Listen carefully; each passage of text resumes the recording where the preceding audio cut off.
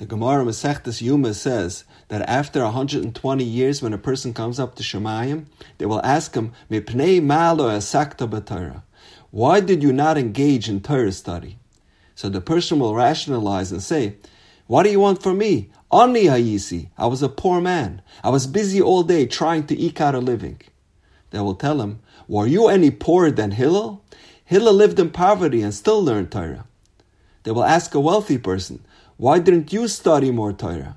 And he'll say, Asher hayisi, I had a huge business. I had properties all over the world.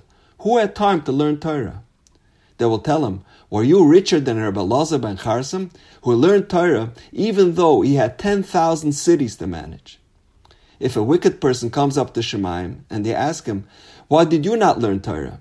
If he says, I was so handsome that I couldn't control my temptations, they will tell him, did you have bigger nisyonis than Yosef HaTzadik? Says the Gemara Nimtza, it turns out, Hillel Machayev Aniyim, Hillel obligates the poor to study Torah, Rebbe Elazar Machayev Hashirim, Rebbe Elazar obligates the wealthy, and Yosef Machayev Harishayim. For each category, there was a role model who overcame his challenges and temptations to study Torah. As the Sfas Emes, someone who goes up to Shemayim and is asked, why didn't you learn Torah? And he answers, I had strong desires and temptations. And they tell him, but look at Yosef HaTzadik. As the Sfas Emes, this wicked person should say, how can you expect me to live up to Yosef HaTzadik? There was only one Yosef HaTzadik in the history of the world. And that is why he is coined HaTzadik. So what do you want from me? And the Sfas Emes says something incredible. By Yosef HaTzadik refusing the relentless advances of Eshes Potiphar, he implanted into the spiritual DNA of all of his future descendants the potential to withstand any temptations. This ability has now become part of our DNA, part of our legacy. Yosef put within each member of Klal Yisrael the ability to say no when faced with nisyonos. And that is why every member of Klal Yisrael will be held accountable. Because now we all have the potential of Yosef HaTzadik. Perhaps this idea is referenced in a famous Gemara Masechtas Pesachim. The Gemara relates that on Shavuos, the holy Tana Rabbi Yosef would say, If deli igla tilsa, prepare for me a nice juicy steak, because ilav hayoyma dekagarim. If not for this day, the day of Shavuos, that we celebrate the Yidden receiving the Torah, kama Yosef ikka b'shuka. Many Yosefs can be found in the marketplace. And I would be another Joe roaming the streets. It is only due to the importance of Torah study that I have become a leader in Klal Yisrael, and I therefore have a special obligation to rejoice on this day. Rabbi Yosef said, Ilav ha-yoyma dekagarim.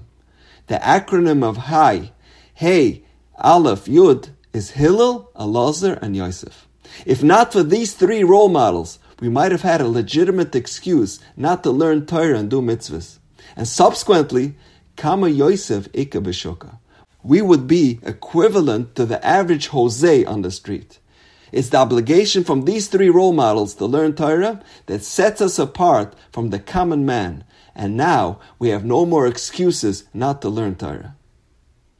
I just read this fascinating story about a man named Arman Khan, a World War II veteran who just last Thursday had a bris milah at age 96.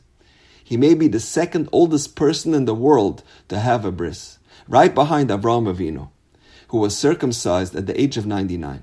And by the bris, he was named Avraham. Khan was born in 1926 in the town of Zvil in the Ukraine. His family lived under oppression for most of his early life. His parents' decision not to circumcise him as a child while living under Soviet rule ultimately saved his life. When Khan was 10 years old, his father was arrested and the two never saw each other again. At age 15, understanding the persecution his family was facing, Khan joined Russia's Air Force.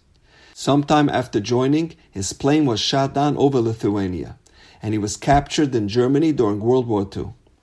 While in the hospital, all men were lined up and stripped from their clothing. Whoever was circumcised was taken away and killed.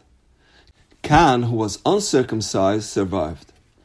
Following the war, he managed to escape the Soviet Union and emigrated to Canada in 1952. He currently resides in Toronto.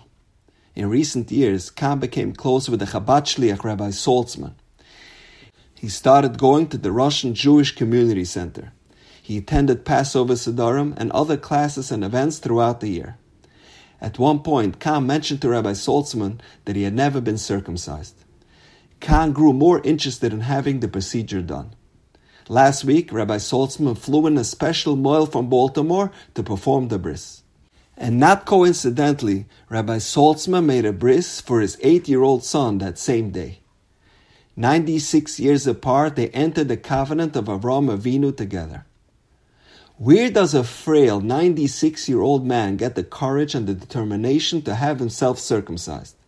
Says the Sfas Emes, it's only because of the Mesiras Nefesh and the Midas HaYisod that Yosef HaTzadik implanted into the heart of every Jew for all eternity. Torah shelamadati ba'av is the Torah we learn under duress, when it's challenging, that is most valuable. It's the mitzvah sidur when it's most difficult, that is chashuv in the eyes of Hashem. And it's only because of the Mesiras Nefesh of Yosef HaTzadik that we have embedded within us that we can overcome any obstacle. And now, we know. Have a wonderful day.